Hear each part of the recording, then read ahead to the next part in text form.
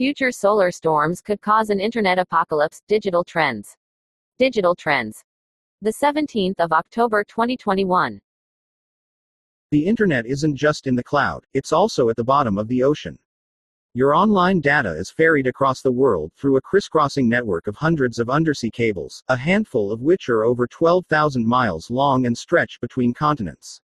In total, there's approximately 1.3 million miles of subsea internet cable lying at the bottom of the ocean, enough to encircle the globe 52 times. So what happens if a natural disaster damages some of those cables? According to Dr. Sangeetha Jyoti, a professor at University of California, Irvine, such an event could potentially create an internet apocalypse. And as if that's not scary enough by itself, her research also suggests that this frightening scenario could come to pass sometime in the next 2 decades. She argues that a rare solar superstorm is likely to cripple parts of the global internet infrastructure and cause an outage that could last for months. But there's also some good news: we might be able to avoid this disastrous future if we prepare for it properly.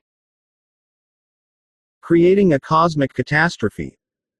The surface of the sun is an extremely volatile place.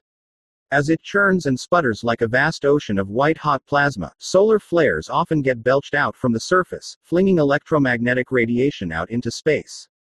Thankfully, most of these ejections aren't a problem for our planet, either because they aren't big enough to pose a significant threat, or they're just aimed in the wrong direction. But every so often, roughly once per century or so, we get unlucky, and a particularly big, solar superstorm erupts in our direction. Luckily, Earth's atmosphere deflects and shields most of the radiation created during a solar superstorm, preventing it from harming us.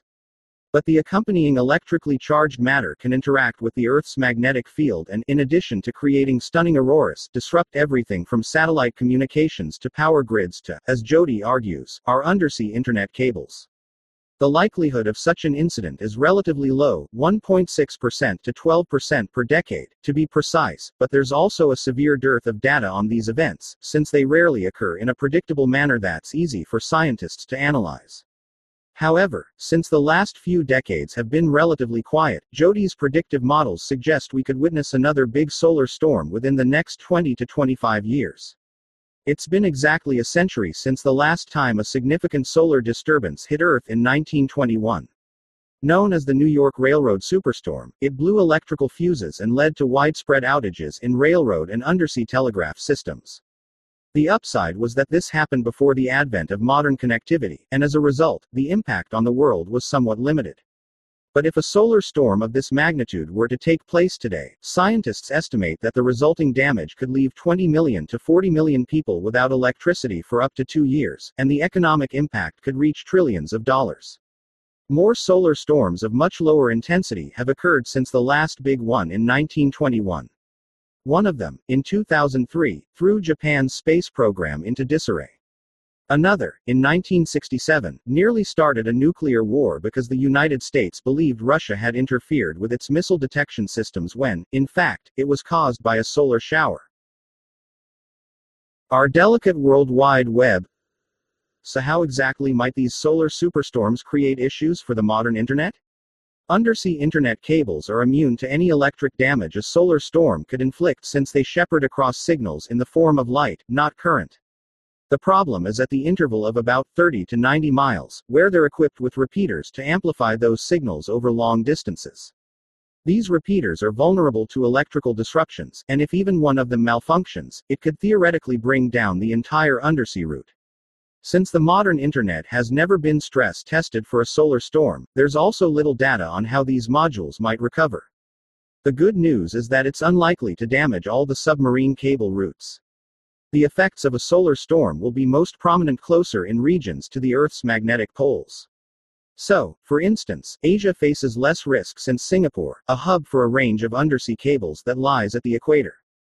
Therefore, though several regions might not experience a blackout, they could be isolated from continents and countries that do. The US, for example, could be disconnected from Europe. The Internet in a disaster. Thankfully, the Internet is fundamentally built for resilience. If repeaters do fail, the web is capable of automatically rerouting the traffic through a different, still operational route, says Dr. Umakishore Ramachandran, a computer science professor at the Georgia Institute of Technology in Atlanta. There is enough redundancy in the core of the network, Ramachandran told Digital Trends, that such failures are recognized at the higher levels of the network stack to reroute flows around failed routes. At most, your internet speeds will decrease due to the spike in congestion, but it's unlikely to be catastrophic, he added. The bigger cause for concern, says Ross Schulman, a senior technologist at the New America's Open Technology Institute, is the edges of the network. This includes, for instance, the internet connections that we and smaller businesses rely on.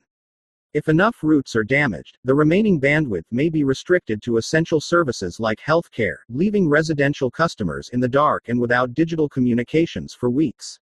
Plus, satellite communication and tools like GPS systems will go offline, taking away with them a critical backup in disaster situations. The world is no stranger to internet outages and blackouts in a natural disaster. Hurricanes, earthquakes, and more have previously plunged cities into darkness for days on end. And just like how people coped during those events, Ramachandran believes edge computing could be the answer in a solar superstorm. Local, decentralized networks have previously allowed communities to stay in touch and essentially build their own internets to communicate updates. Similar projects could come to the rescue, at least temporarily, in the event of an internet apocalypse. However, if this theoretical internet apocalypse were to last for weeks or months, governments would need to turn to other solutions that could restore the global internet, especially in harder-hit areas. When a magnitude 8.0 earthquake struck Peru's remote areas, an internet beaming balloon from Google's now-defunct Loon division was able to provide service in about 48 hours. There's also a real chance that electric grids could go out for weeks, and therefore all our internet infrastructure simply wouldn't have any power. In such a scenario, Schulman says, alternative solutions such as wireless meshes like Commotion or Google's Loon could rise as a flexible alternative. Experts fear a solar superstorm is just one of the many natural catastrophes that threaten the internet and the economies dependent upon it.